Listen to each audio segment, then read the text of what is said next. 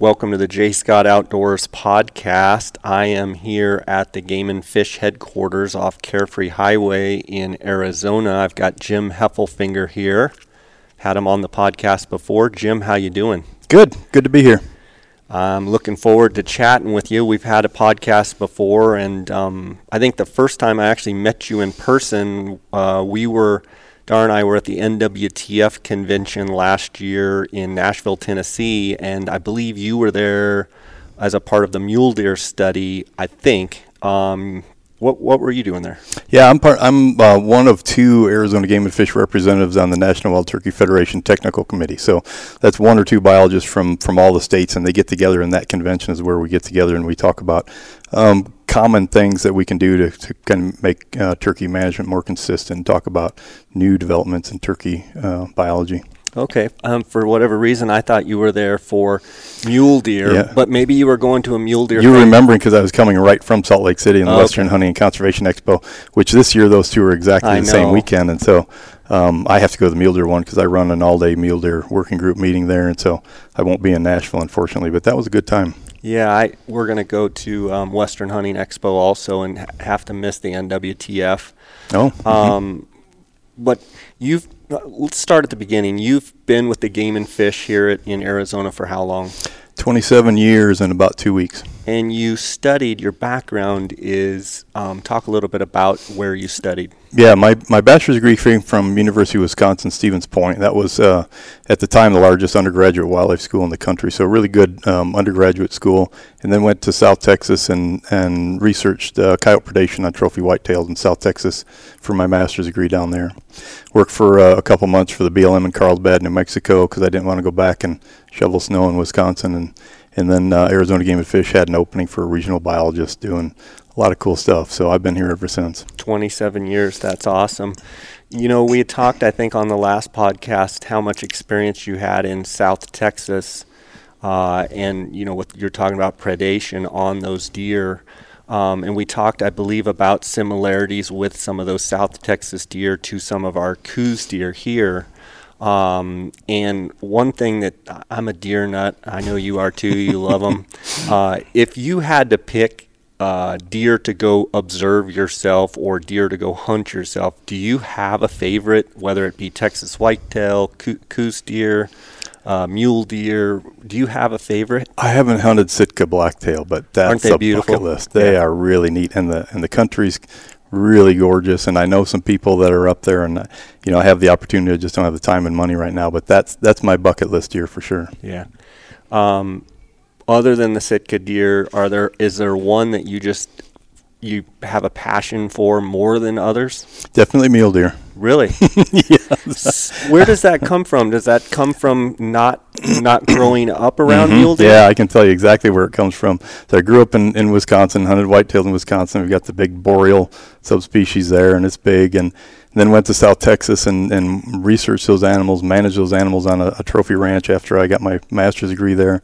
And just surveyed these gigantic South Texas whitetail bucks. And then I came to Arizona as a biologist and started flying helicopter surveys and started seeing these little dinky 110-point whitetails underneath the helicopter. And I couldn't believe the biologists were getting so excited over something that was 110 Boone and Crockett points that didn't make any sense to me. And then I didn't have any experience with mule deer before that at all.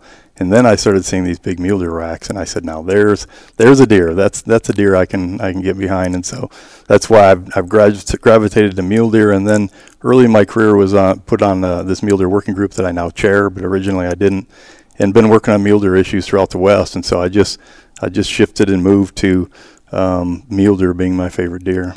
So you're now the chair of that group. How long have you been involved with that group? And maybe talk a little bit about the formation of that group and what have you. Yeah, I've been a representative. I've been on the group since 97, so it's about 21st year right now that I've been involved in that group.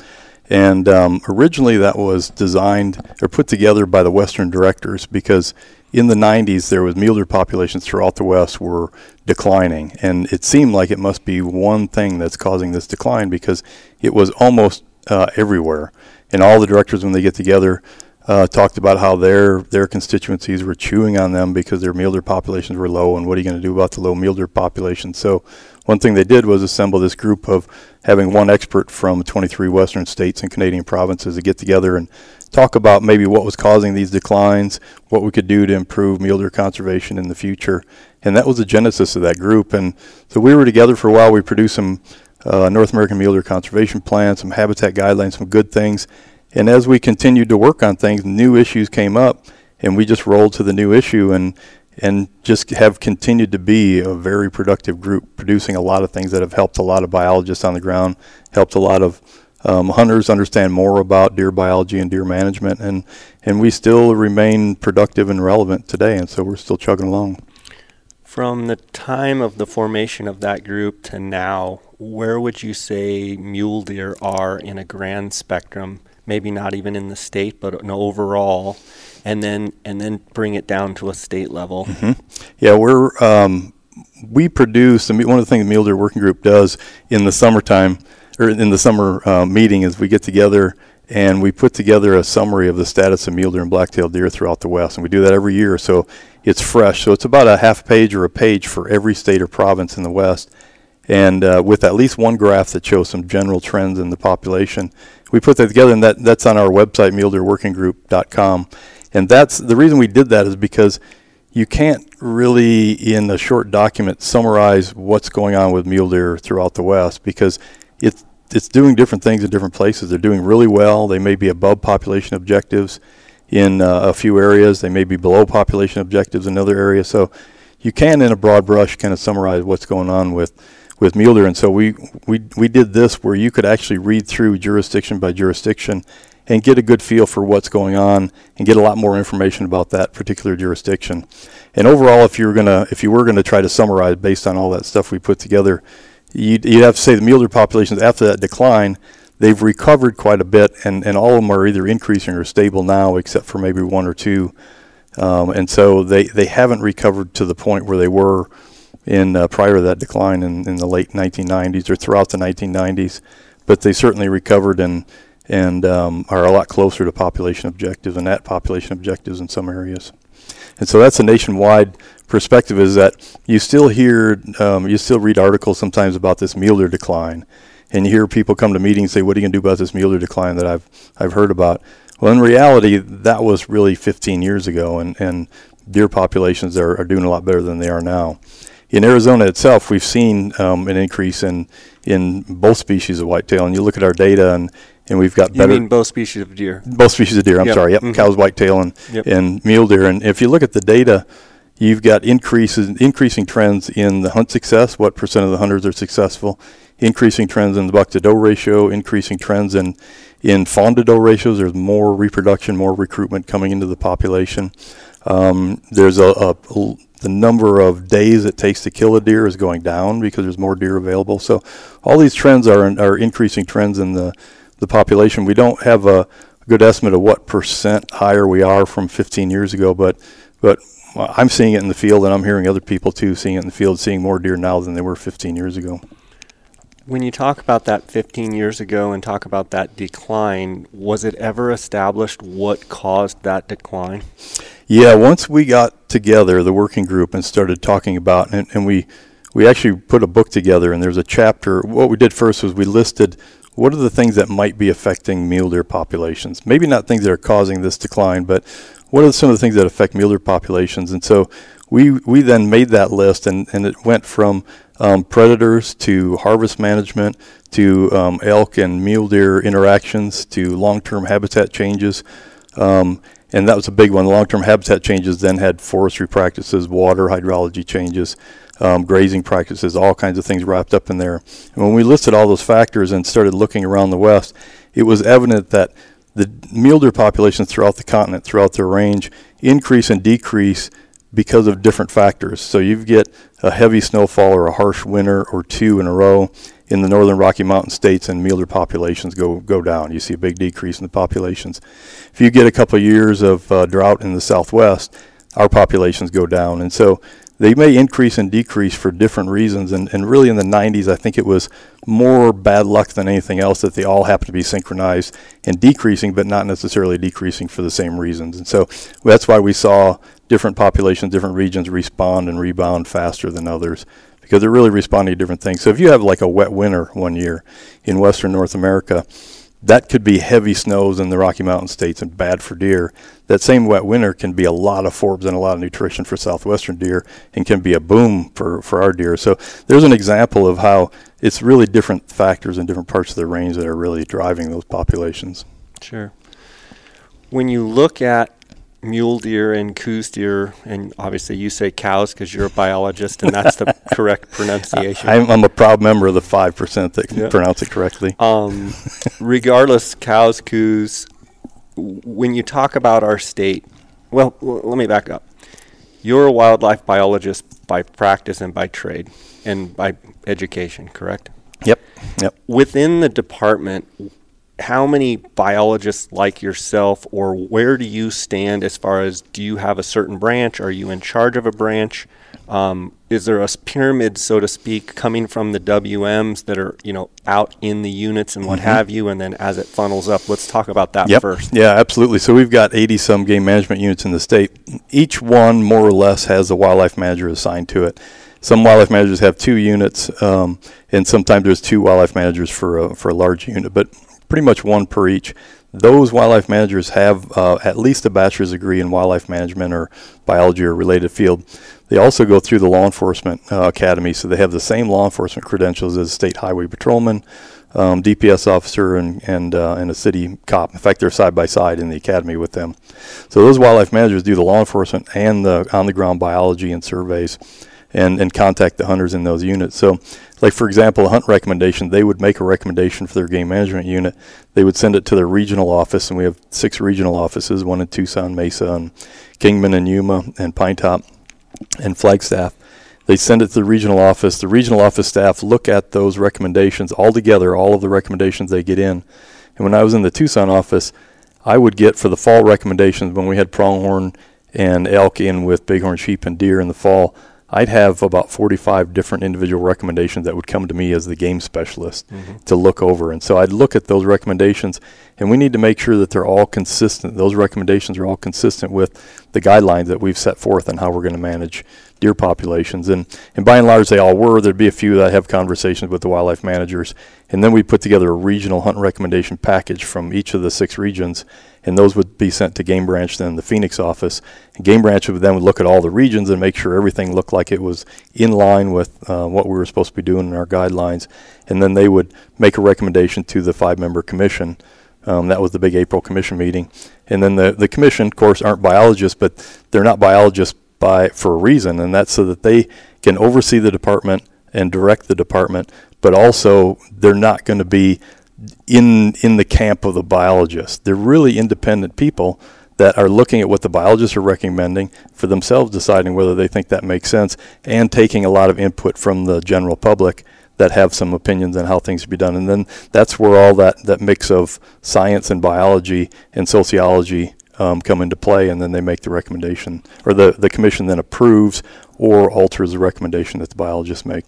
So in other words, though, if the commission, let's say, was made up of 5 biologists as well, and you had a certain subject or what have you where the WMs made recommendations, then it came to the Game Branch, and then it went up to the commission, where one could argue, the public could argue, that it's just the biologists getting all fired up together. Sure. Whereas it's almost I don't know, is it by design that the commission is not biologist? I mean, I think so. We have had biologists. We had Bob Hernbrone, who used to be a deer and elk guy in Colorado.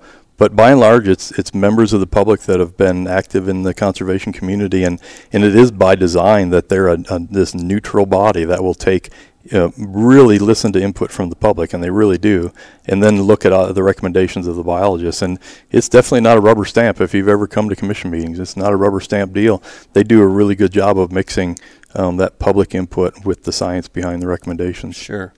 In certain situations where you have a WM that may have an issue, whether it be, bighorn sheep have, been dying off in his unit, or maybe he's noticing a lot more coyotes, or, whatever it may be.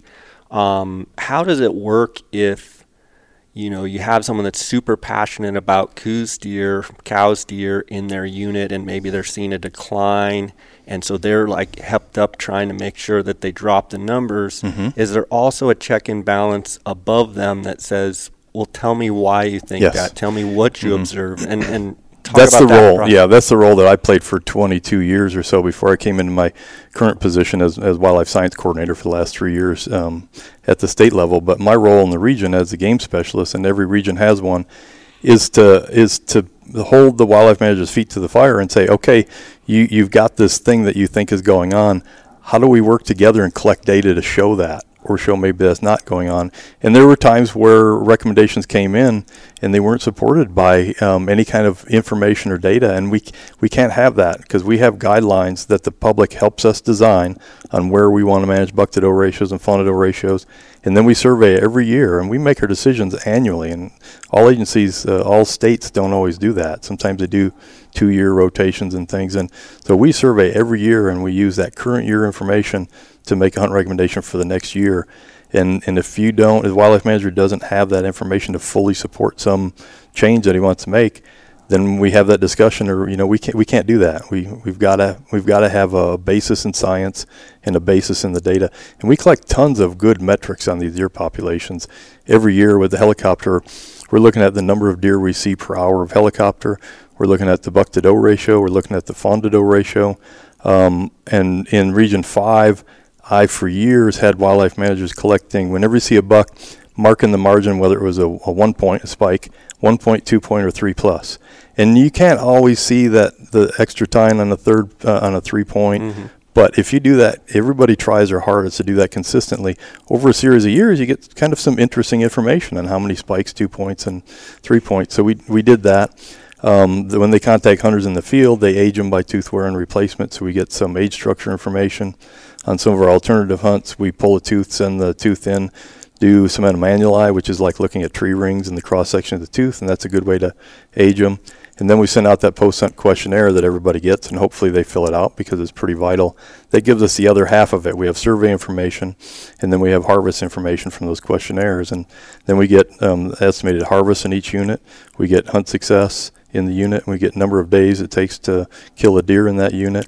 And so we get all of this harvest and survey information, and if something's going on in individual game management unit with a deer population, it's going to show up in those data because they've been collected consistently, and we'll see something happen. So when someone calls me, and they did annually for 23 years when I was in the region, and says, you've got too many tags in this individual game management unit, and I swing around, I pull the big binder out that has all the printouts for all the game management units, and I'll go to that species and I'll go to that game management unit, and I'll walk through with the person on the phone, well, here's what our buck-to-doe ratio was last year, and here's the guidelines we're supposed to be managing within. Here's what the fawn-to-doe ratio was. Here's what our hunt success was. And I'll go through all the current and the trends in the data in that unit, and usually we're within guidelines, because that's the way we manage within guidelines. Usually the hunter ends up saying, well, I didn't see that many deer out there, but I understand that that's the way you manage it. You monitor them every year with an intensive survey. You apply those survey numbers to the guidelines that you're supposed to be managing for, and you make decisions based on that. And they usually say, I can appreciate that, and thanks for taking the time to walk me through all of that. How important is it in your mind to make sure that we have guys such as yourself and qualified WMs throughout the state that are able to manage our wildlife?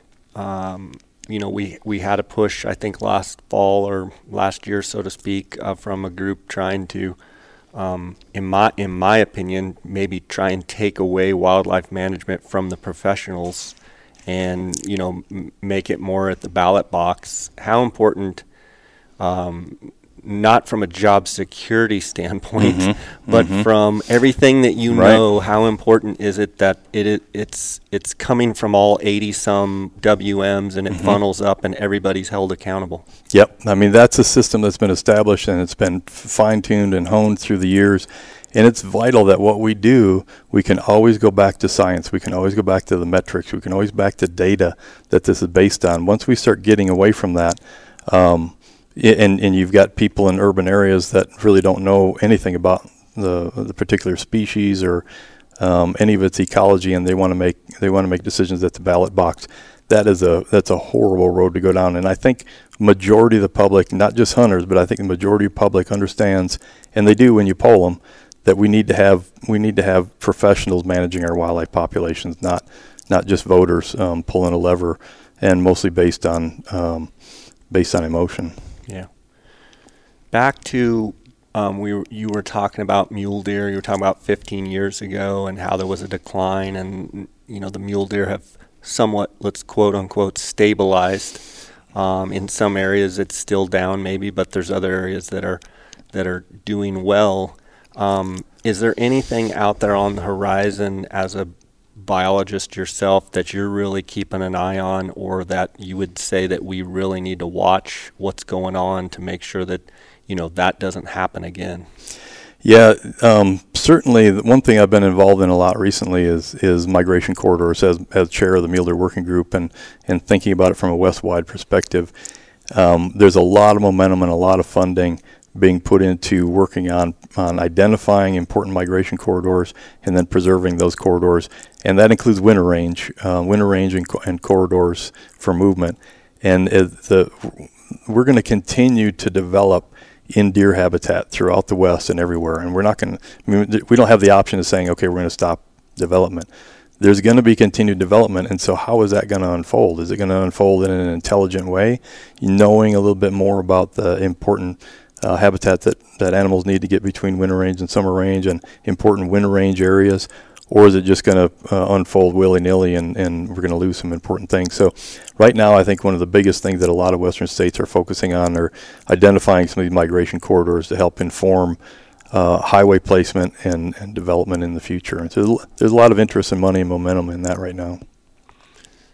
A lot of hunters, the hot button is predation, and you hear a lot about, coyotes and mountain lions on deer specifically. You yourself, having a really big role with deer, and it's a passion of yours as well.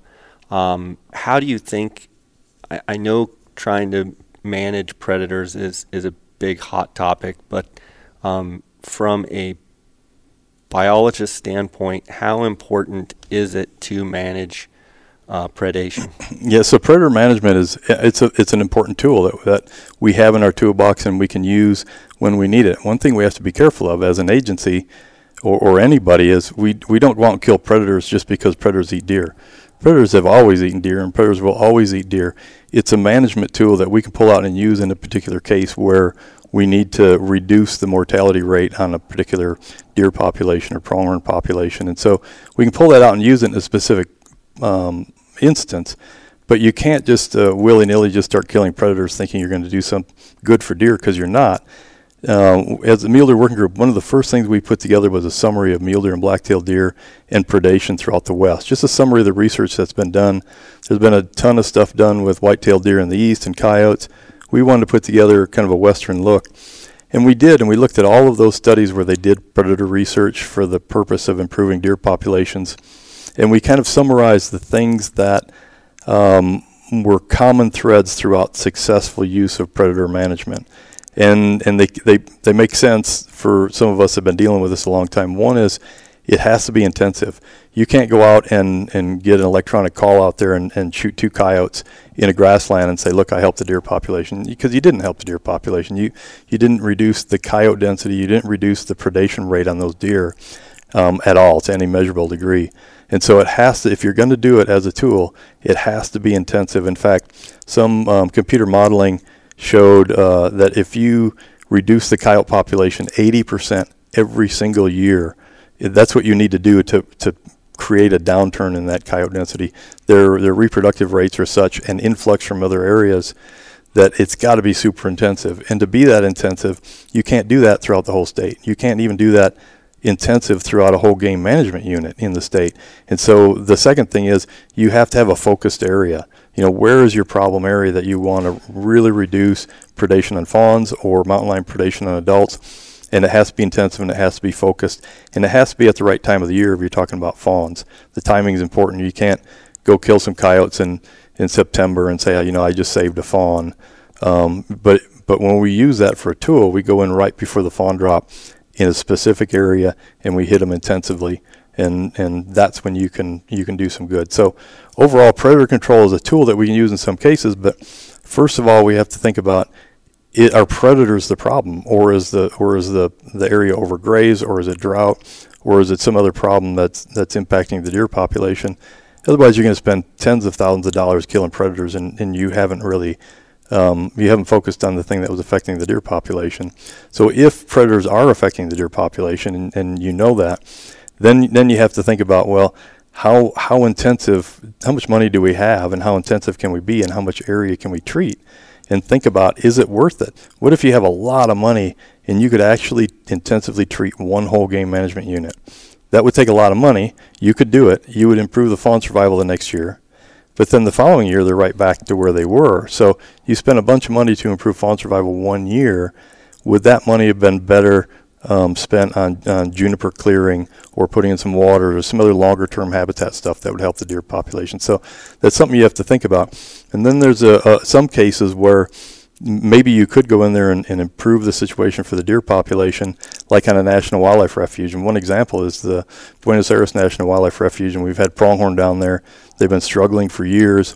If we went in there in an aerial gun right before the fawn drop for 3 years or so, we could really boost that pronghorn reproduction, and we could get that population to really improve and grow in numbers and distribution. But the social repercussions from coming in with a helicopter and aerial gunning coyotes on a national wildlife refuge, that's something that nobody wants to wade into. It wouldn't make any sense.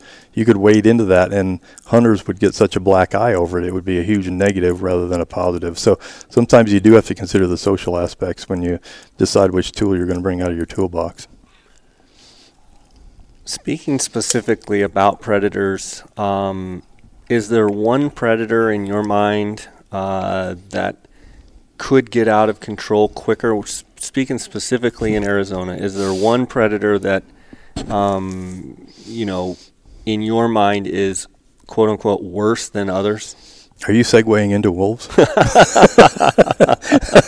Wasn't quite the smooth transition that I was. Yeah, well, when you think about the big predators are coyotes and mountain lions, and they impact different things. Mountain lions impact adults more.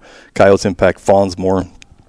Coyotes can certainly kill adult deer, and they do, and they did in Yellowstone before the wolves were there. But those predators, they're not really going to get out of control, and we've had them for so long. They're kind of at an equilibrium. They increase and decrease a little bit. They affect those populations, but it's not like they're going to grow. We've talked about Mexican wolves at the last podcast, and wolves are a species, since they're absent from the habitat and they're being brought in. What we saw in the Northern Rockies, they have a tremendous capacity to increase in numbers and increase in distribution where they are. They're really amazing animals at spreading and increasing with the base. And so that's a species that, as you know, I've been involved in for 8 or 9 years, working with the restoration of the Mexican wolf to try to do it in such a way that it doesn't run wild like it did in the Northern Rockies, in a way that we can return the Mexican wolves to the southwestern landscape in Mexico, because it's important. They were here. They were a native species. We restored all the other native species, and I think we have an obligation to keep going and restore all of them. But with wolves, they're a little different, because we can't just allow the wolf population to grow as fast and as much as it wants to grow. We have to at the initial stages of recovery, because we want to recover them so they're no longer in danger of extinction. But when they reach those levels that a lot of good science has shown to be a level where they're no longer in danger of extinction, and we've established that with the recovery plan. At that point, we of course need to let them grow above that, because we're not going to manage them right on that thin line of endangered or not. So there's going to be a buffer. We're going to, and that's all planned for. We manage them above that line and allow them to exist in areas where they're not causing problems. And at that point, we need to get them delisted, so in areas where they are causing problems, we can go in there and we can maybe move wolves to Mexico if Mexico is lagging behind in recovery, or we can just do lethal control. If there's enough wolves, then that's actually a sign of success, that it's not a big deal that a couple wolves get lethally removed.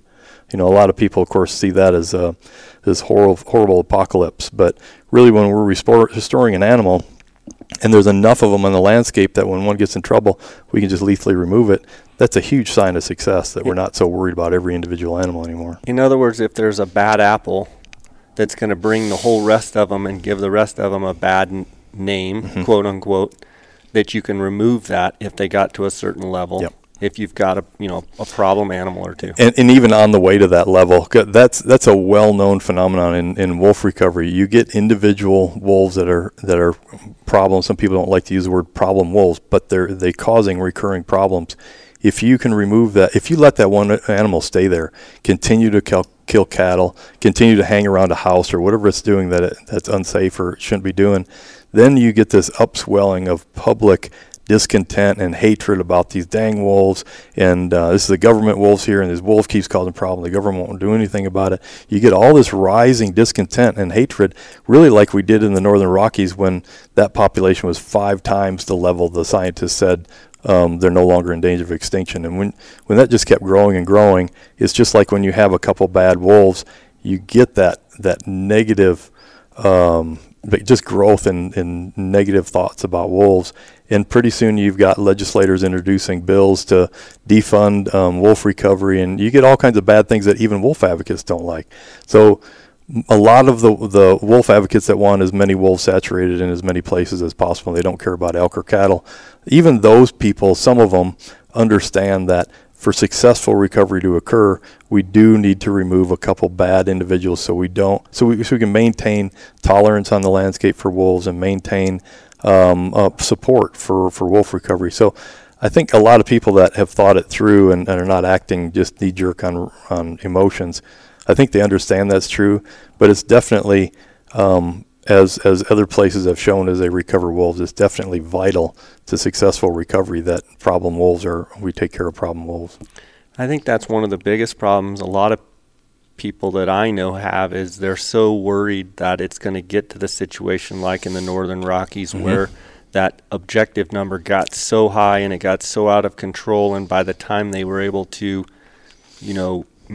control it, that it had done a devastating, had a devastating effect. And I think that's one thing that I think you've done a really good job, and sometimes I don't think you get enough credit for, and the people that you work with, is you're actually trying to do the opposite of that. You're trying to have a recovery, but trying to make sure that science is in charge, and that when you do get to those recovery numbers, that you are able to manage them. And it's a fine line there. Yeah, and we worked really hard in working with others and with some of the experts that worked on past recovery plans. We worked really hard to make sure that we were building a recovery plan that wasn't, as some of them wanted initially, lots of wolves everywhere in the Grand Canyon. Kaibab has a lot of deer. Why don't we put wolves up there? And all these things in the early stages. And we've been able to corral that and harness that in and say the Kaibab was never historic range for Mexican wolf. That's not, Mexican wolves were never up there. They were bigger wolves up there. There were never Mexican wolves in southern Colorado. So we've able to rein them in with good science and hold their feet to the fire and force them to follow good science and Fish and Wildlife Service policy, which says, for example, you can't restore an animal. You can't have recovery areas outside of the historic range of an animal, which makes sense. You're starting to, where does it end? You bring polar bears, over to Minnesota or something. So there's regulations, federal regulations that say you can't restore Mexican wolves outside of historic range. So one of the things we did was write a scientific paper documenting where historic range was. We wrote another scientific paper outlining all of the problems if you were to restore Mexican wolves north of historic range in the Grand Canyon. And these are scientific papers in the leading scientific journals. So when other academics come by and say, "Oh, I disagree with you," it doesn't matter. You're in the peer-reviewed scientific literature, so you're battling them in their playground, and not just saying, "Well, we're the Game and Fish and we don't want this or we don't want that." We have, here's some citations of some science that shows why that's bad or why that's not the way to recover wolves. And we've been able to do a good job of beating a lot of that stuff back, and we have a recovery plan now that is very reasonable. And so some people don't want any wolves on the landscape, but that train left the station. I mean, we're not talking about whether we're going to have wolves or not. We are going to have wolves. So given that, we need a wildlife agency, and we need the hunting community to be paying attention and be engaged in all this. But so I'd encourage hunters to watch this, because we don't want what happened in the Northern Rockies when we get towards recovery levels. watch it. But it's not helpful to sit back and say, we shouldn't have any wolves, and I'm going to kill every wolf I see. And all that does is that feeds the wolf advocates with ammunition about how this is why this is why our law. This is why we sue. This is why we need a lawsuit, because the hunters really aren't the conservationists they say they are. So hunters need to stay engaged and help us make sure that they don't run wild like we did in the Northern Rockies. But hunters, the whole hunting community needs to be careful about not saying things that are just going to give the other side some ammunition and make them look foolish or crazy. Fair enough. I want to transition here just a little bit, because we're kind of, we're here before Christmas, and both the mule deer and the cows deer, I'll go ahead and call them cows, even though I always call them coos. I just don't want to get kicked under the table. We're getting into that period where I've had a bunch of podcast listeners and people that follow on Instagram and stuff over the last 4 or 5 days saying they're really starting to see mule deer bucks, actively chasing does, and they're starting to. Actually, a few coos deer hunter friends and cows deer hunter friends of mine have seen bucks, actively chasing does. Mm-hmm. And I want. You mean whitetails? Yeah. Starting? Yeah. Mm-hmm. Definitely mule deer. Definitely they're getting mule right deer. into it. So, from a biology standpoint, why do mule deer typically tend to start the rutting behavior maybe a week or two before? And then it seems as though the mule deer, to me, my observation, is that the mule deer might even tend to rut even longer. And maybe that's just an observation, but talk a little bit about the timing of that. Yeah, I don't know if they rut longer. They may, but I just haven't seen science, and I'm not out there as much as you are observing year after year that. But they definitely rut, like a 2 or 3 week, at least a 3 week peak to peak, from mule deer to whitetail deer, and I don't have an answer for why that is. It's one of the what scientists call reproductive isolating mechanisms, a way that those two species, they kind of keep them separate during the peak of their breeding season, so you don't have mule deer does and whitetail does in estrus all together, mixed together, and the mule deer bucks and whitetail bucks. That would really be kind of a confusing mess, and we'd probably see more hybrids than we do now. So it is interesting, the mule deer, there's this bimodal peak where the mule deer peak a rut, and then 2 or 3 weeks later that whitetail peaks. But I don't know of anybody that has an answer for why that is like that. I think it is just part of their biology, and as they came together, they've maintained that. When you talk about hybrids, can a whitetail buck get up and mount and breed a mule deer doe, and vice versa? Can a mule deer buck, and does it happen? Yeah, it can go both ways. With either species being the male, it seems to happen more often with whitetail bucks breeding mule deer does, and you'll see the hybrid fawns with a group of mule deer does, and there's a couple reasons for that. One is that just their breeding behavior. Whitetail bucks, the whitetail breeding behavior is chase, chase, chase, chase. The whitetail doe runs and runs and runs, and the whitetail buck chases her. Mule deer is much more subtle. The mule deer, they're much more subdued, and they don't run like that. The doe will move away a little bit, and the buck will move in behind her, and she'll move away. So you can imagine if a mule deer doe, and she kind of takes 2 steps forward, and she's got a whitetail buck behind her, and he's ready to run, it's all over. Yeah. And when they've done genetics, they've also found, and they can look and see by looking at whether it's Y chromosome. They can look at the Y chromosome and the mitochondrial DNA, and they can tell whether it's a whitetail male or a mule deer male, and it's more whitetail into mule deer.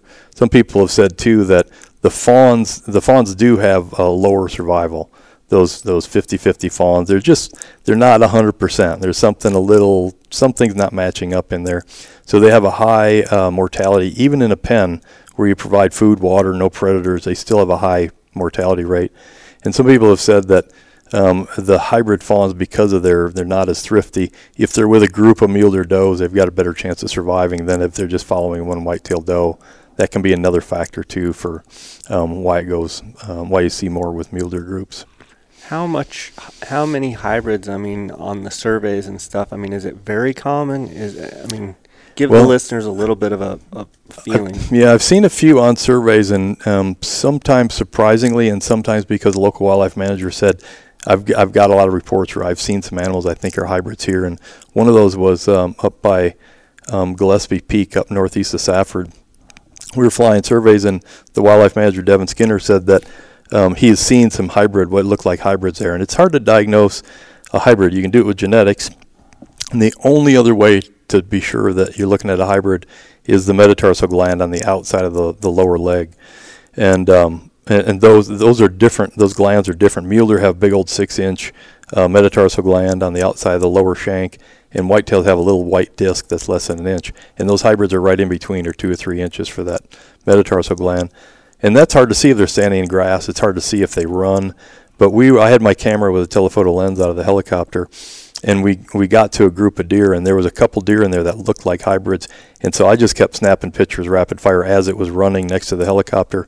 And when we got back to the office and downloaded the pictures, I had 1 or 2 pictures where I just caught it in mid-jump, and you could see that metatarsal gland was a hybrid. So we diagnosed it that way. But normally they're diagnosed with a rifle. I mean, when someone shoots one and thinks it's one species or another, and hopefully we tell them that they get only half of the fine because they're half right.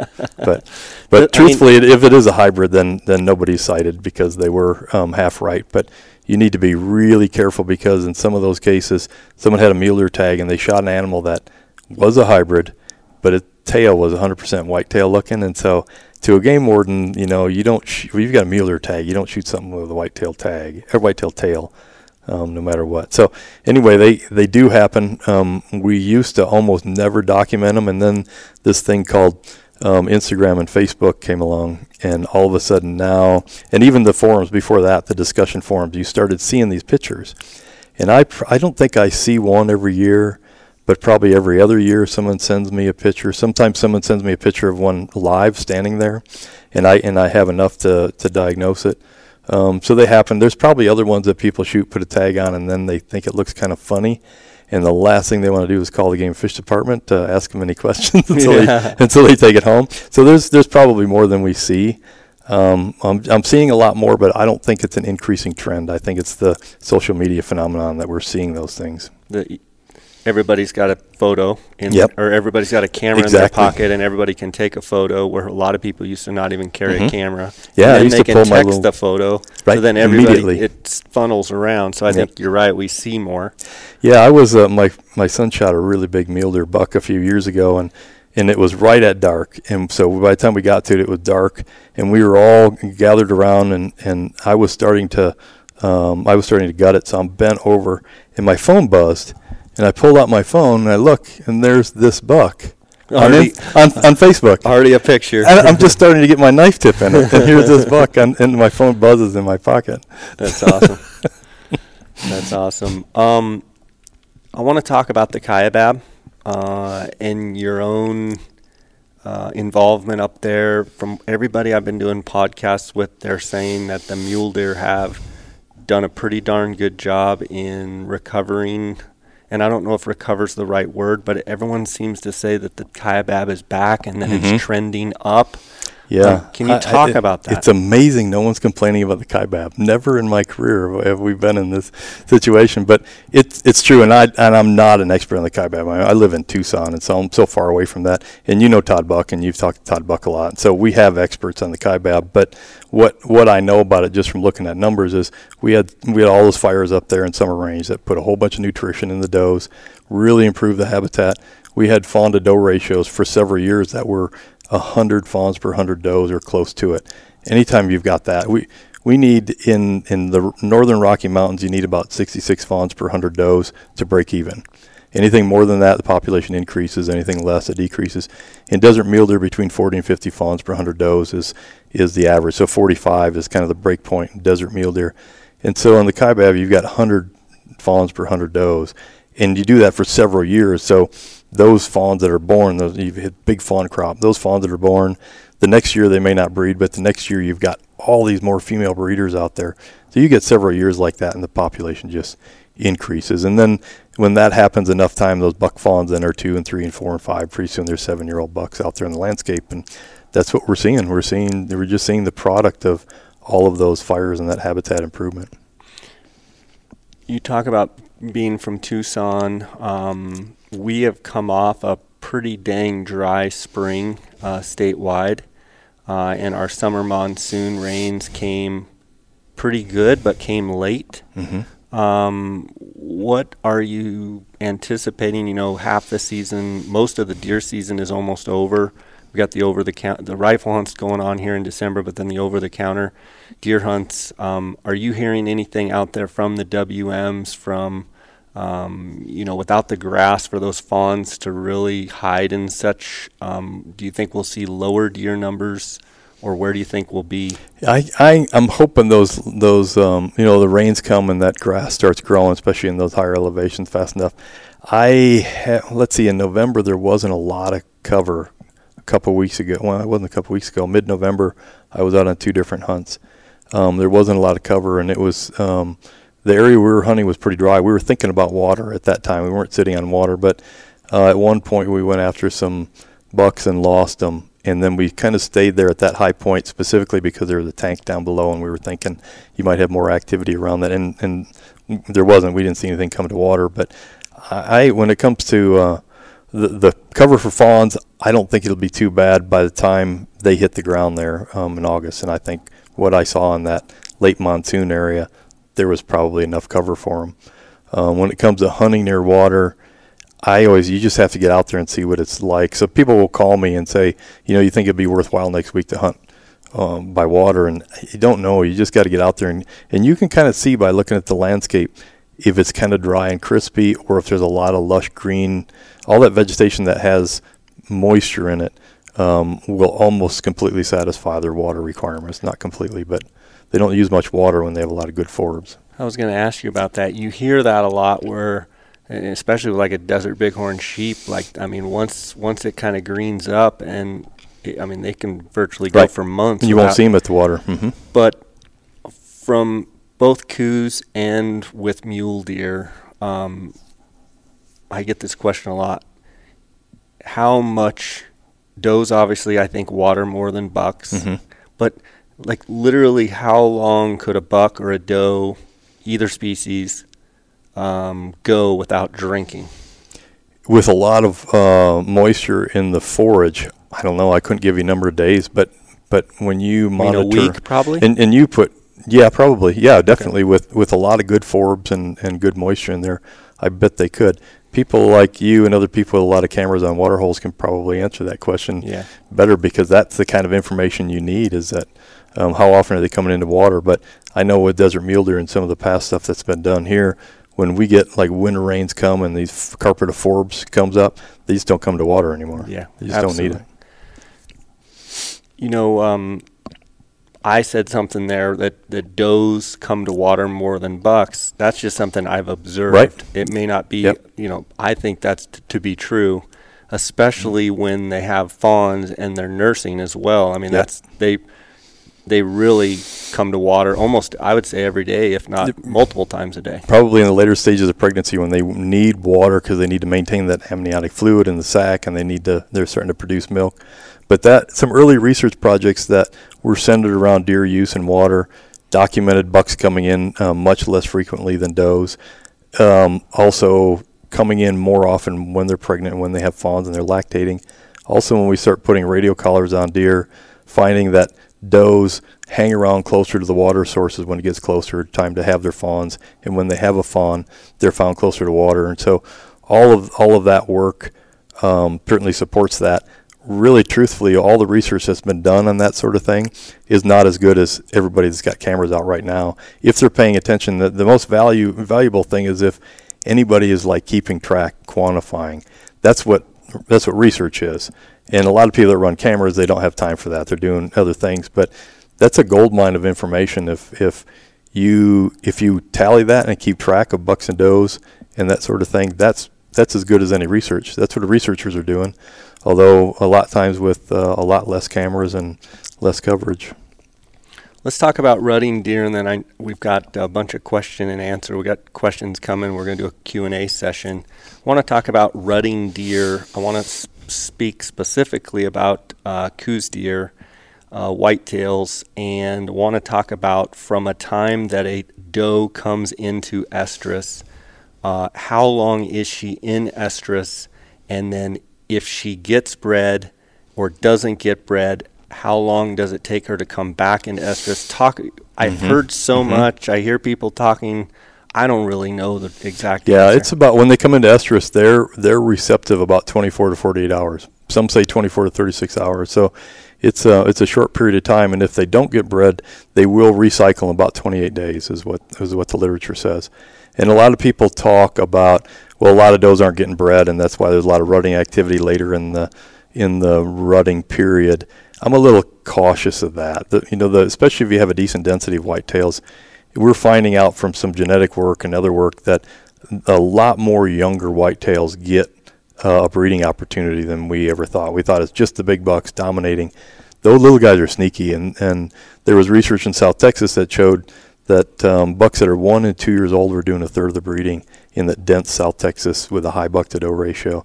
So they're pretty sneaky about getting in there, and given that situation, I don't really think there's a lot of does that don't get bred and then recycle with a decent deer density around that area.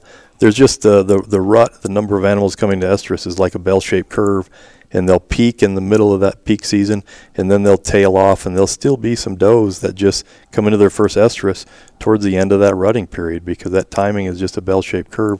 So I think some people see a later estrus doe and they assume she wasn't bred the first time, and that the buck to doe ratio is too wide, or there's no mature bucks around, or they start thinking in terms of those things. And it's just nature. There's some that are early, some that are late, and most of them in the middle. Is the bell curve with a mule deer doe and a whitetail doe any more, less steep or more steep? Like you were saying, I don't know. I haven't seen that kind of information, so I don't know. But I bet there's probably some of that information out there. I just don't recall running into it. Okay. I don't know. And then it's funny, you talk about the behavior of a mule deer doe where a buck will kind of tend and they'll just kind of take 2 hops, but it's amazing how the Coues deer, I have not been around South Texas whitetail or really other whitetail, Wisconsin, what have you, that much.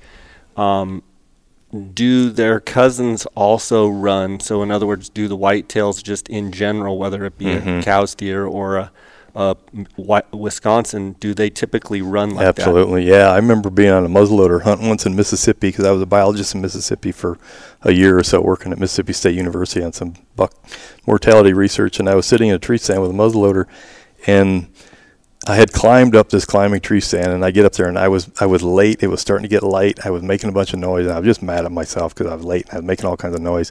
Felt like I wasted the whole morning, and just about time I was thinking that, this 8-point buck steps out of the brush, like right in front of me. He may have been coming because he heard the racket and thought it was antlers or something. I don't know, but he showed up, and then he looked over to his side, and he saw a doe over there and started chasing her, and it was a doe and a fawn, and so he was starting to chase that doe, and the fawn kind of fell in behind him, and they ran off. And then they did a big circle, and I saw him come by, and here's the doe, and here's the buck chasing, and then a little while later, here's the fawn trying to keep up with mom. Trailing. Yeah, and then they ran off, and a little while later they circled back, and it was the doe and the buck came running through, and then after a while the fawn came up and stopped and was kind of hanging around my tree. Didn't know what to do, but kind of gave up. But certainly in Wisconsin too, it's the same thing. Wisconsin and the southeast, the whitetails they just have that chase breeding kind of behavior.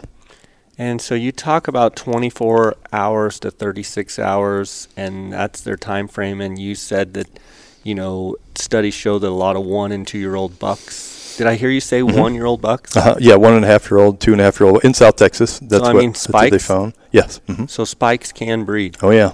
Okay, so with good nutrition now, like in the Southwest, I would guess. I don't know of anybody. I've got some information in my book about what percent of 1.5 year old does are pregnant. I don't know if anybody has the information on in Coues whitetail deer 1.5 year old, but in our kind of low nutrition setting, it wouldn't surprise me at all if none of our Coues whitetail spikes are in physical condition to be reproductively ready. That's kind of a guess on my part, just based on that's the way nutrition affects reproductive development like that. You hear all the time guys saying, "Well, the big mature bucks, we want them to be the ones doing the breeding." While in theory, I would look at that and say, "Yeah, that makes sense." But just because a deer is, let's say, 2.5 years old, and his rack is not mature, is his semen just as potent, if not more potent, than a Yep. big mature 120-inch At buck. 2.5, I would say it probably is.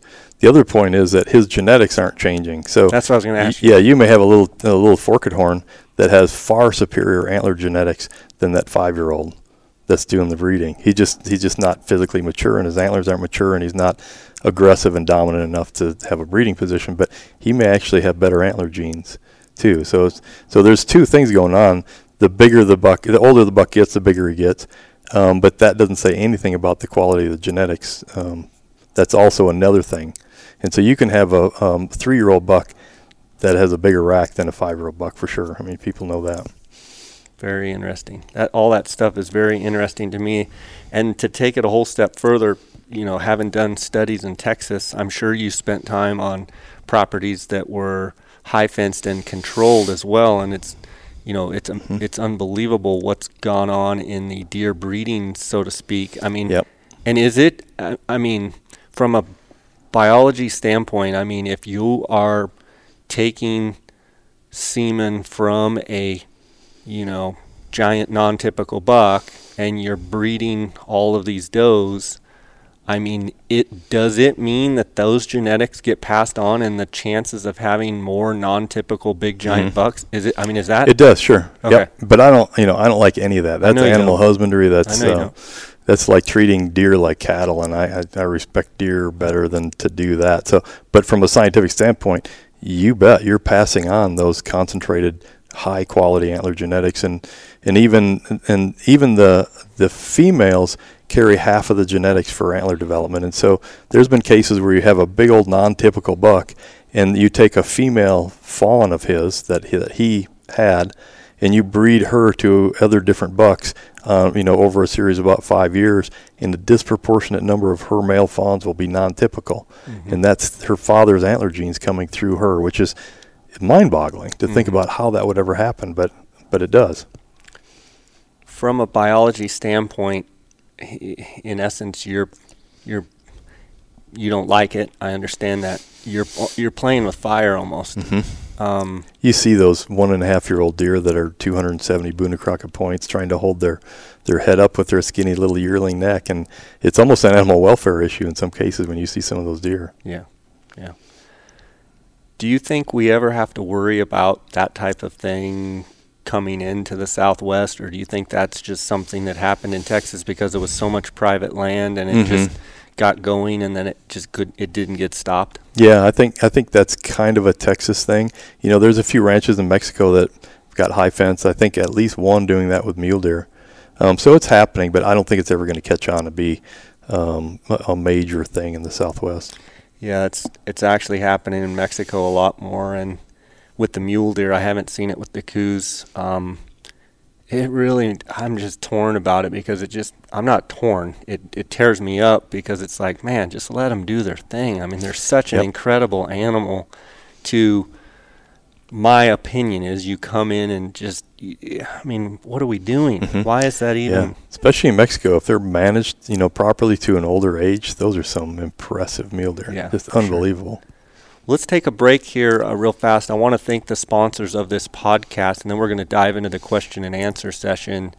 I want to thank GoHunt.com, the gear shop. My friend Cody Nelson of over 20 years is the optics manager there at GoHunt.com. And if you need anything to do with binos, tripods, spotting scopes, reach out to him at 702-847-8747. That's extension 2. Now, he has promised me, and I hear from him just about every day on the you guys calling him about optics. He's promised me he'll take care of you. So give him a call. You can also email him directly at optics@gohunt.com. I also want to thank KUIU. That's KUIU.com. KUIU Ultralight Hunting. That's the clothing and the gear that I wear on all my hunts. I want to thank KUIU for their sponsorship. I also want to thank CanyonCoolers.com, based right out of Flagstaff, Arizona. If you use the J. Scott promo code, you're going to get a 10% discount. And I want to thank Phonescope.com. If you use the J. Scott 18 promo code, you're going to get a 10% discount. And OnXMaps.com. Awesome tool. If you use the JScott18 promo code, you're also going to get a 20% discount. I put out there on Instagram a series of questions, told people that I was going to be doing a podcast with you, and we've got a handful of questions in here. So I figure we'll just go through some of them, and I'll throw them out there, and you can answer them, and some will be short and some will be long. Good. I hope there's some that I haven't heard for two decades in the regional office. I'm sure this one you've heard. Why does Arizona Game and Fish manage only for hunter opportunity rather than age/true quality hunt? Before you answer that, I believe this question's a little bit has a bias slant because I don't believe you manage just for opportunity, but I think there's a fine line, and we can talk about it with your answer. My opinion is the Game and Fish is placed in a precarious position because you're pros trying to manage the wildlife, but you also have to take the public's input and such and try and make a balance there. And it's also a deal where most of the income or revenue that comes in to be able to manage the animals comes from the public. So I know it's a fine line. Go ahead and answer. Yes, and I never go to the financial answer first. We, as a department, we're trustees of this public resource. Everybody owns the wildlife, and we're in charge of managing that wildlife for everybody. And so we do a lot of human dimensions work. We do surveys. We find out what the public wants. And we've done a lot of surveys where we say, would you rather sit out every 3 years to have an opportunity to kill a mature buck and have lower hunter densities, or you rate these things that are important to you when hunting, just seeing a deer, killing a big deer, that sort of thing. And through all those human dimensions work, and we had a guy named Lauren Chase who was he had a PhD in human dimensions. I mean, this is what he did with a PhD, and he was our employee. And so our surveys were crafted and have been through time in a real scientific way, so that the answers are meaningful. It's not just here, click on this link and go to our website and answer. Something that's not randomized, right, that you can't extrapolate. So there are good scientific surveys, and time and again, year after year, majority of hunters just want a chance to get out there and go hunting with friends and family and participate in a hunt. And then there's a subset of people that would gladly sit out 4 years to have a December whitetail tag. And so we've got that whole spectrum of desires of people, but a vast majority of people just want to go out and hunt. We find that year after year, and state after state after state, that in the East and the West that survey their hunters, they find the same thing. The vast majority of people just want to go deer hunting. Now, the listeners of this podcast aren't a random sample of deer hunters in Arizona. So a lot of people listening are like, well, that's not what I want to do. But when we survey the public, most people just want to go deer hunting. And so we fashion our deer hunting units such that most of those are just an opportunity. We have these guidelines, and the guidelines aren't, it's not like they're all meat hunts and we've got 1 to 10 buck to doe ratios. If you look at our deer data right now in our standard management units, which are our opportunity units, they're pretty darn good. Pretty high hunt success, pretty high buck to doe ratio, and things are looking pretty good. The hunter density that you run into, they all seem to be where I'm hunting all the time, but overall hunter density is not really increasing. So even the standard units are in pretty good shape, and that's most of them. And then we have a subset for mule deer and whitetail both, where we have alternative management units, and we've taken those guidelines and we've said, okay, instead of managing buck to doe ratios down here, we're going to manage those buck to doe ratios in a higher level, and we want hunt success to be at a higher level before we'll increase and decrease deer tags. And we want hunt success to be high. We want hunter densities to be at a lower level, so we keep hunter densities low. And so we provide a majority of the hunting units for that kind of opportunity, and then we provide a subset for those people that want a different kind of experience. And I just recently went through in our deer populations, I compared the alternative units and the standard units, and I compared all the metrics I could think of. In some cases, we had semina manuali aging, and that's the tree ring tooth aging, which is pretty accurate for the older ages. We had some tooth wear and replacement, where the biologist looks at the teeth and ages it. And we have buck to doe ratios, fawn to doe ratios. In some cases, we had what percent of the bucks are over 3 years old, or 3 years old or older. In some units, what percent of the bucks are 5 years old and older. and some measurements of antler dimension, what percent were 4-point and better. I pulled together all of the things that were kind of meaningful that I thought might be useful to compare. And overall, unit to unit, and I compared those to standard units, those alternative units that we're managing for lower hunter densities, higher buck-to-doe ratios, higher hunt success, more mature bucks, we're achieving that. We're actually seeing that, and you can show that with the data. In some cases where there wasn't a whole lot of difference between alternative deer units and the standard deer units, it was really because the standard deer units are so darn good. They're approaching alternative units in terms of hunt success and mature bucks and things. And so I don't agree that we're just managing for opportunity. Not only do we have those two tiers of opportunity hunts and then alternative hunts for more mature age structure, but even the statewide population is doing pretty good now. And also, if you look at some of the trends in the graphs where buck-to-doe ratios are increasing, the number of deer per hour in the helicopter increasing, hunt success, buck-to-doe ratio, everything's increasing. And you look at the number of permits we're giving out, it's flatlined. So we're not keeping up with what the data is showing us, a recovery and an increase in the deer population. And when that happens, when you have that separation where permits are held kind of level and you have more and more deer, what that means is there's more and more bucks maturing. That age structure and buck-to-doe ratio is going to go up. And we can show that with the data. So things are looking pretty good from when I look at the deer data.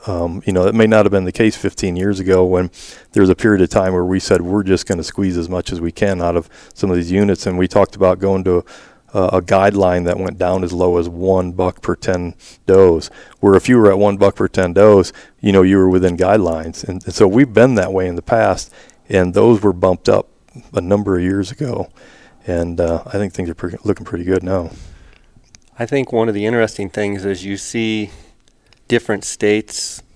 I spent quite a bit of time in Colorado as well, and what I've seen kind of with their elk is it seems like over a period of time, they say they're over objective in a lot of areas, but when you talk to hunters, they say we can't find any elk. So it seems like sometimes there's a disconnect what the public sees and what the actual numbers show. And I think in Colorado's case, there's a lot of private land, and what ends up happening is those elk end up on private land, so the public land hunter doesn't see them as much. But then when they do their surveys in the period of time, a lot of them are maybe off the public land. They're in different areas. Yep. I hear you talk about the quality management units. There are some, let's talk like mule deer. You've got the strip, you've got the kaibab. I know you guys bumped 3C into Unit 3C mule deer. Yep. The one thing I don't see, and correct me if I'm wrong, is on the whitetail standpoint, I don't know that there's actually quality management units for whitetail. It seems like they're all the same. Is that correct? No, there's 5 alternative units for whitetail that we've had for 15 years probably. 6A, okay, 23, okay, 30B, 31, and 36C. Okay. Are 5 alternative. Those are the 5 alternative whitetail units. And even when I was a regional biologist, because I was in the Tucson region, and that's where most of the whitetail were, and I had a few hunters that said, your alternative units aren't that alternative. And so I started putting together comparisons of alternative and standard units, like I did recently with some of the other statewide data. But I've been doing that for years down in Tucson. And I had a slideshow that I would show at the public meetings when we talk about hunt recommendations are coming up, and we'd invite the public to come in and give us their input so that we could use their input before we made our recommendations. And I would start out with kind of an overview of what's going on in the state, and then I had a special section where I compared alternative whitetail units with standard whitetail units in southeastern Arizona, because I was just a regional biologist. And I showed in all cases hunter density is lower, buck-to-doe ratio is higher, hunt success is higher, mature bucks, number of 3-points seen on the survey was different. You could see the difference in those whitetail alternative units. And then the same hunters in most cases would say, yeah, but I want that in my unit. I like to hunt over in this unit, and why don't you guys move it to there? And, we can't do it in every unit, and you can't move it around and rotate it, which was one of the suggestions, because you build up that population in a mature age structure. You don't want to abandon that and go start fresh in another unit. So we picked units, and then we stuck with that, and we're showing that we are providing what we intended to do in those units. And there's always people that say, yeah, there's a little bit more mature age structure, a little higher hunt success, a little lower hunter density. But if I don't get a December tag once every 5 years, I want some 110, 120 point bucks walking around there, and we can't do that even in those units, even though they're units with alternative management for people to have an opportunity to get a mature buck. You'd like to get that tag once in your lifetime. If they're so restrictive, then there's only a few people that are going to be able to experience that alternative hunt. So the agency has to balance between providing an older age structure, but not letting them all die of old age and only having 5 people a year being able to hunt that population, because that's not good either. Jumping off deer a little bit, one of the things in a lot of the podcasts I do with some of the outfitters in, say, 1 and 27, where the big wallow fire went through, and from hunters that I've talked to and a bunch of Instagram messages and stuff, I'm hearing a lot, and I'll be curious what your thoughts are.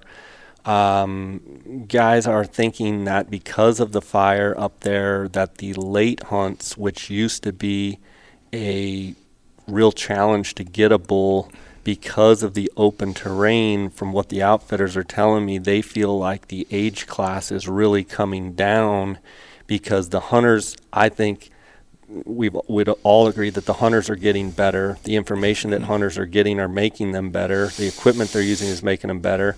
But then you add those big burn areas where you can actually see, and I know that there's kind of a group out there that are thinking that 1 in 27 on the elk, on the bull numbers, that those need to be really looked at. So I would be, if I don't mention that to you sitting here, probably some guys want to kick me in the shins. Yeah, and I can't speak to that because I don't know anything about the elk management in those units. But I would say to those people that there's tons of opportunity to be engaged in the hunt recommendation process. Take advantage of those opportunities with the Region 1 people in Pine Top and be working with them, because they do know what the deal is, whereas I don't. But stay engaged, because we're all in this together, and we're kind of partners in the way we manage these game species. Good stuff.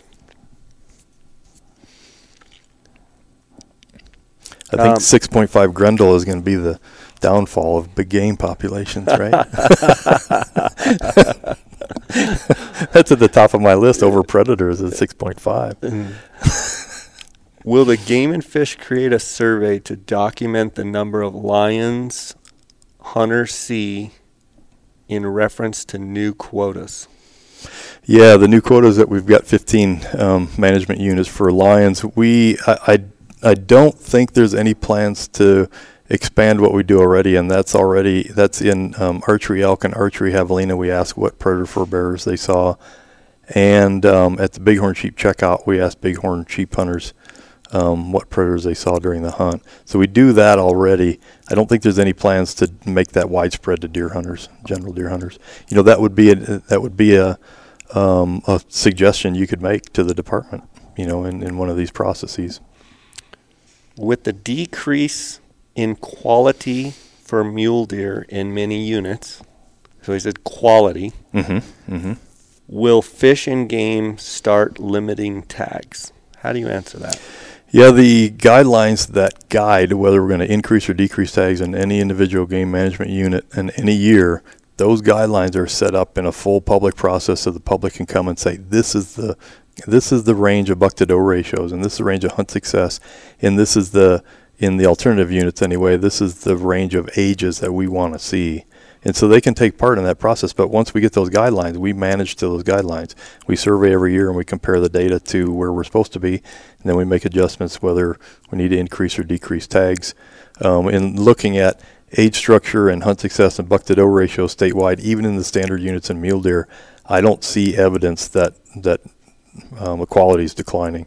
And like you were talking about before, there is often a disconnect between what people are seeing for a couple of years and what the data shows. And as a biologist, of course, and as an agency, we've got to base everything on data, not what we see personally deer hunting or anybody else.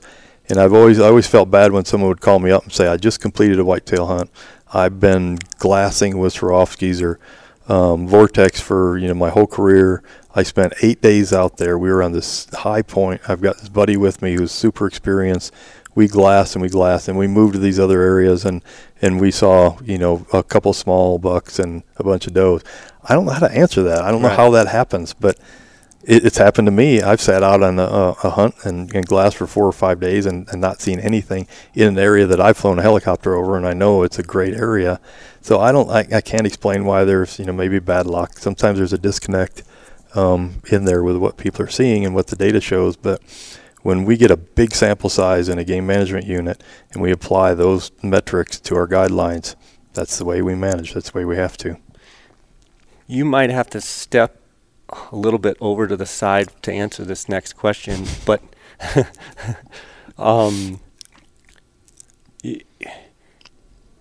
27 years, whatever, 27 years Game and Fish here, Arizona, and you encourage people to go to these places where they have the ability to stand up and talk, and if they have concerns. What has been your perspective of the reality of actual people that do show up? In my opinion, it's very, very low. It is. There's been some times, like in an April commission meeting, where we set all of our deer, bighorn sheep regulations, and there's been times where we go in the quail room here, which is a big auditorium, and there's about 10 people in the room, and that really makes me sad. Now, the other end of the spectrum is when there's something really popping, and we've got overflow, the room's overflowing with angry people. That's kind of the other end of the spectrum. Right. It's hard to deal with that too, but it's all part of the process. But when we set those regulations into an empty room, it's kind of disappointing. But on the other hand, in some respects, we communicate a lot with the conservation organization, species-specific conservation organizations, Desert Bighorn Sheep Society. We're talking to them about what our recommendation is going to be, and if they have concerns, we're working with them to see whether we can do something. And by the time we get to the commission meeting, if we've done a good job, there's nobody standing up angry because they're not happy with something.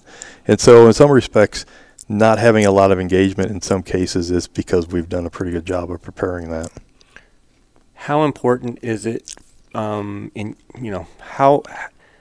much value do you think these conservation organizations, whether it be Bighorn Sheep Society, Elk Society, Mule Deer Association, Arizona Deer Association, National Wild Turkey, how important are they?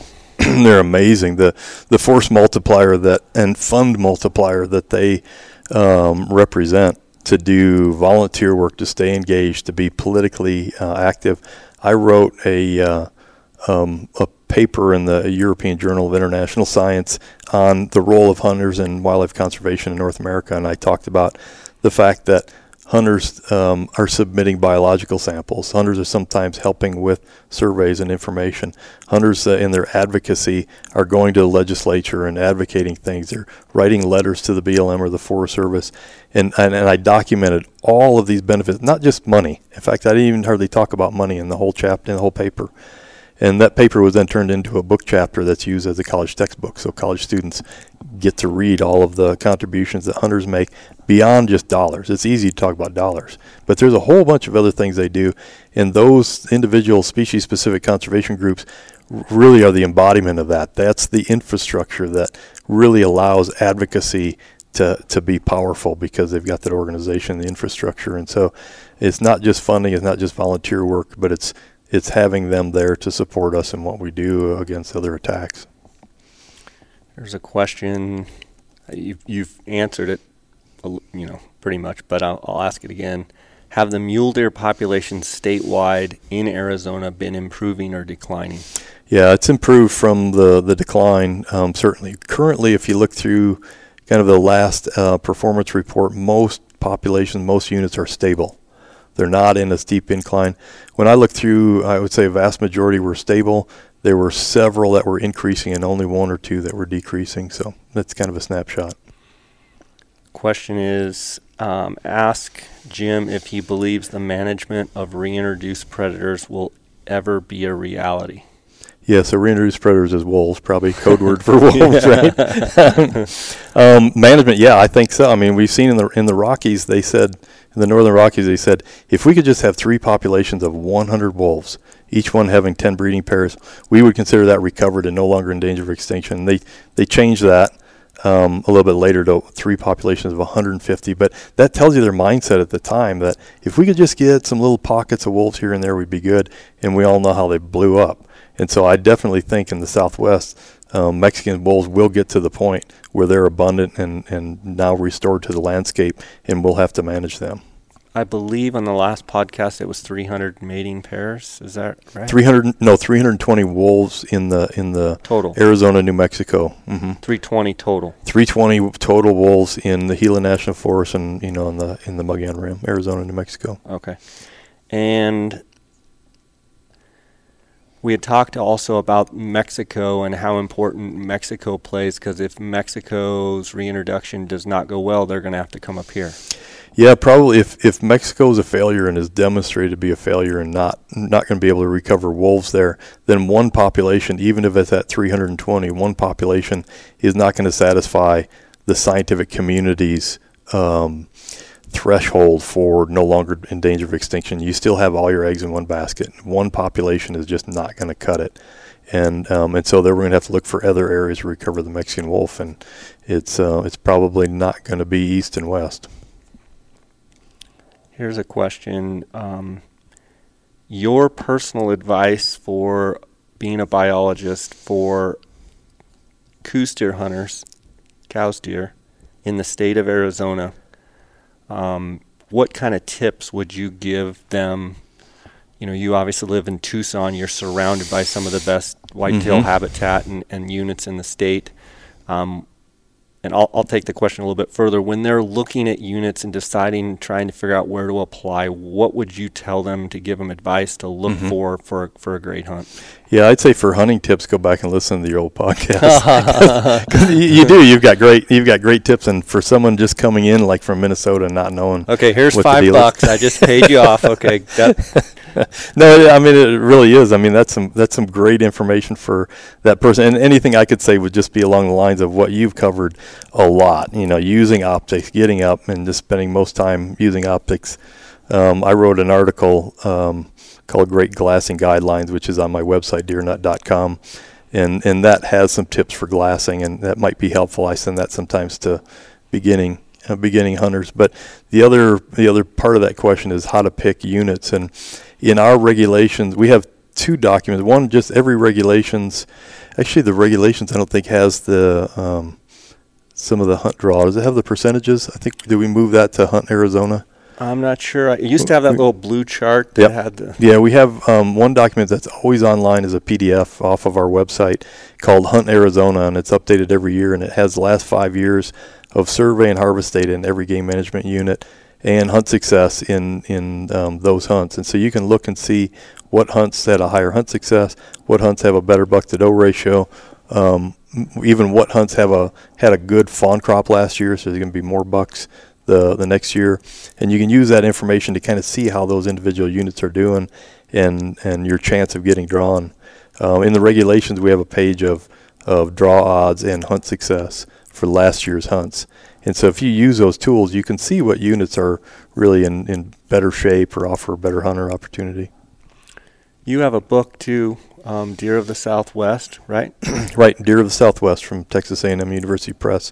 That was just re-released in the second printing a couple months ago. So it was out of print for a while and just re-released.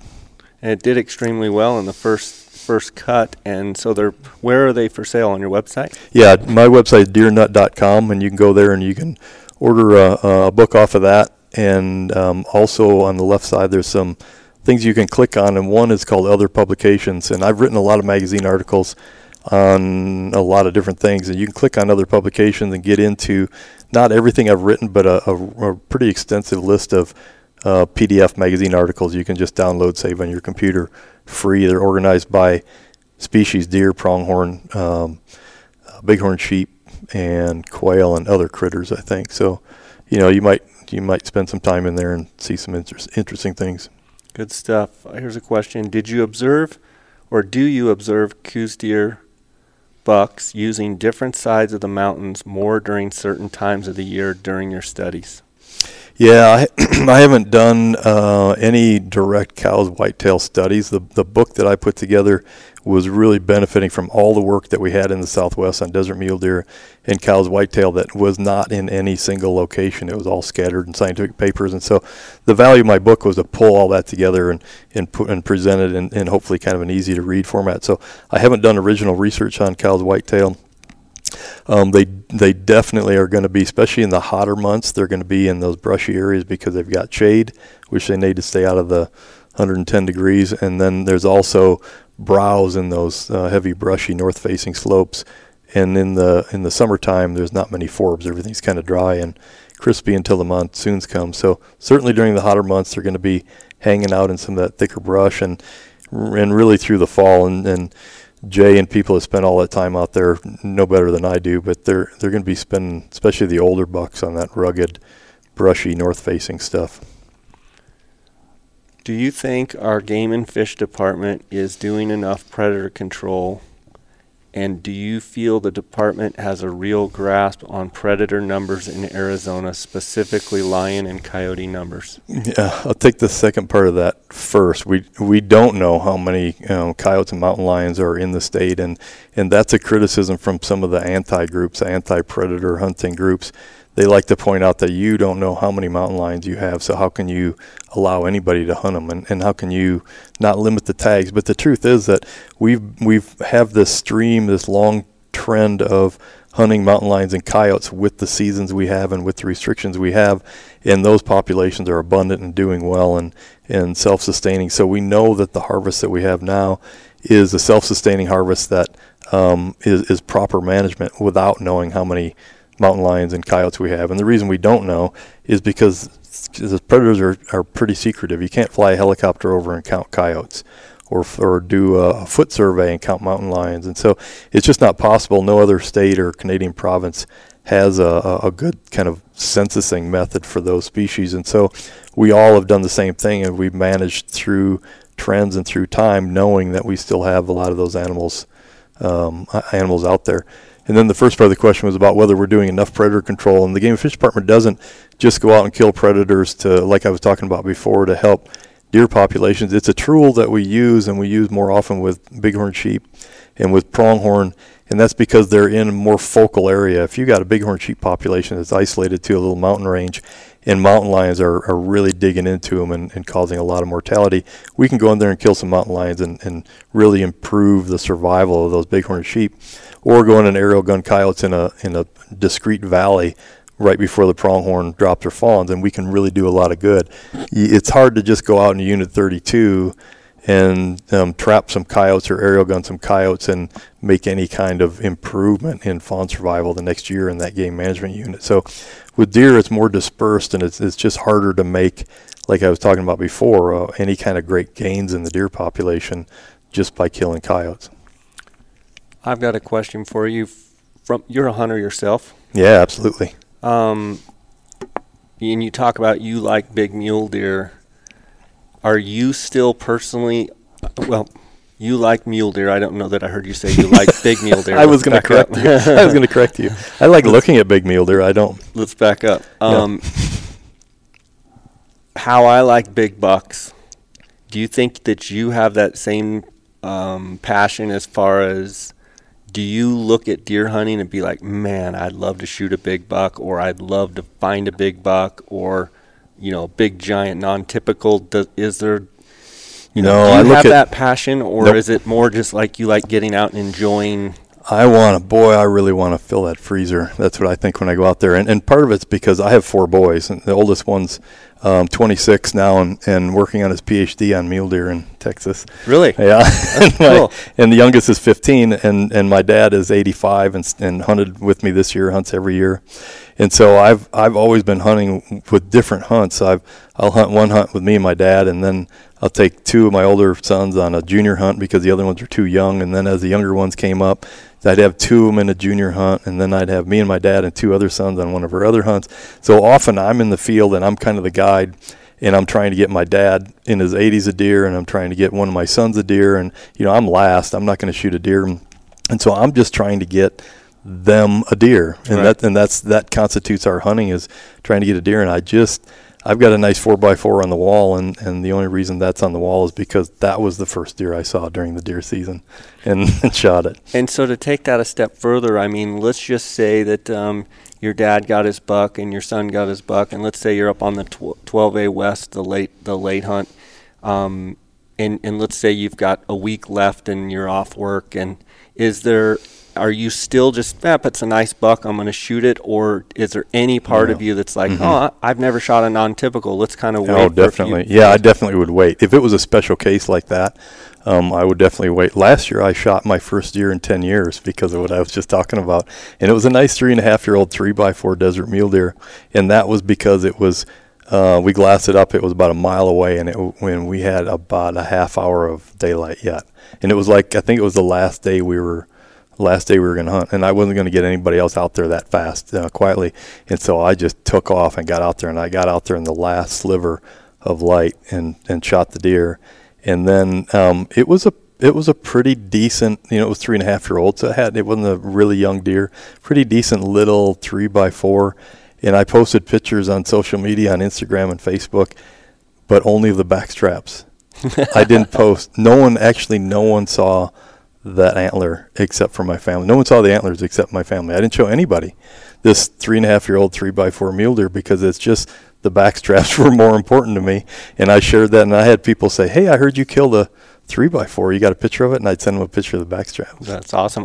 I also like on your Instagram, there's a picture and you're holding, it's a little tiny shed or something up. No, it's a tip. It's an average size cow's whitetail, and its spread is about 1 inch.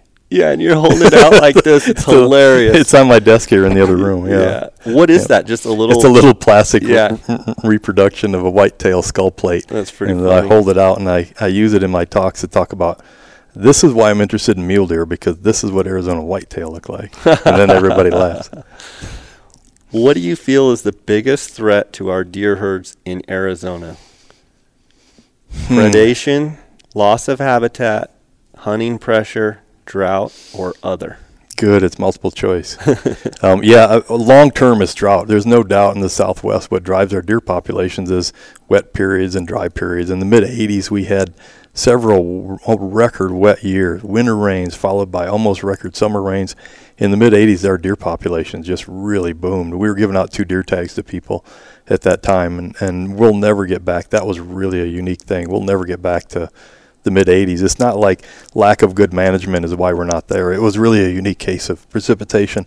And then we go into the 90s and our deer population declines. So that's really the main driver of our populations. But we can't just sit back and say, well, it's all rain, we can't do anything. We still need to be vigilant about urban development and urban sprawl. And I was talking about migration corridors, not so much in Arizona, but certainly up on the Kaibab to Paunsaugunt is one of our corridors that we're looking at. Also west of Flagstaff, there's some deer movements that we didn't know about until some people hung radio collars on deer and found out there's some movements between the South Rim and the San Francisco Peaks in mule deer.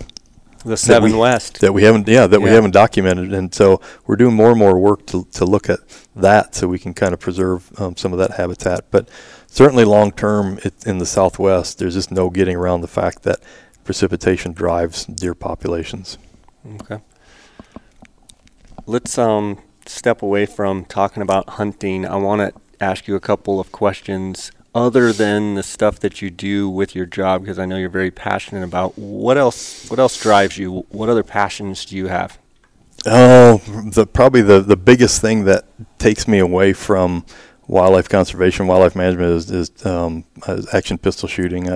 I compete in pistol competitions, use a 1911, usually 45, but I've got a 9mm too, depending on it. So I'll shoot steel matches, which are just steel targets, shoot USPSA, which is United States Practical Shooting Association, and that's paper targets and some steel, and IDPA, International Defensive Pistol Association, and that's more kind of more realistic defensive pistol kind of things. And so I really enjoy that. And so when I have an opportunity on the weekends or in evening matches, I love pistol competitions.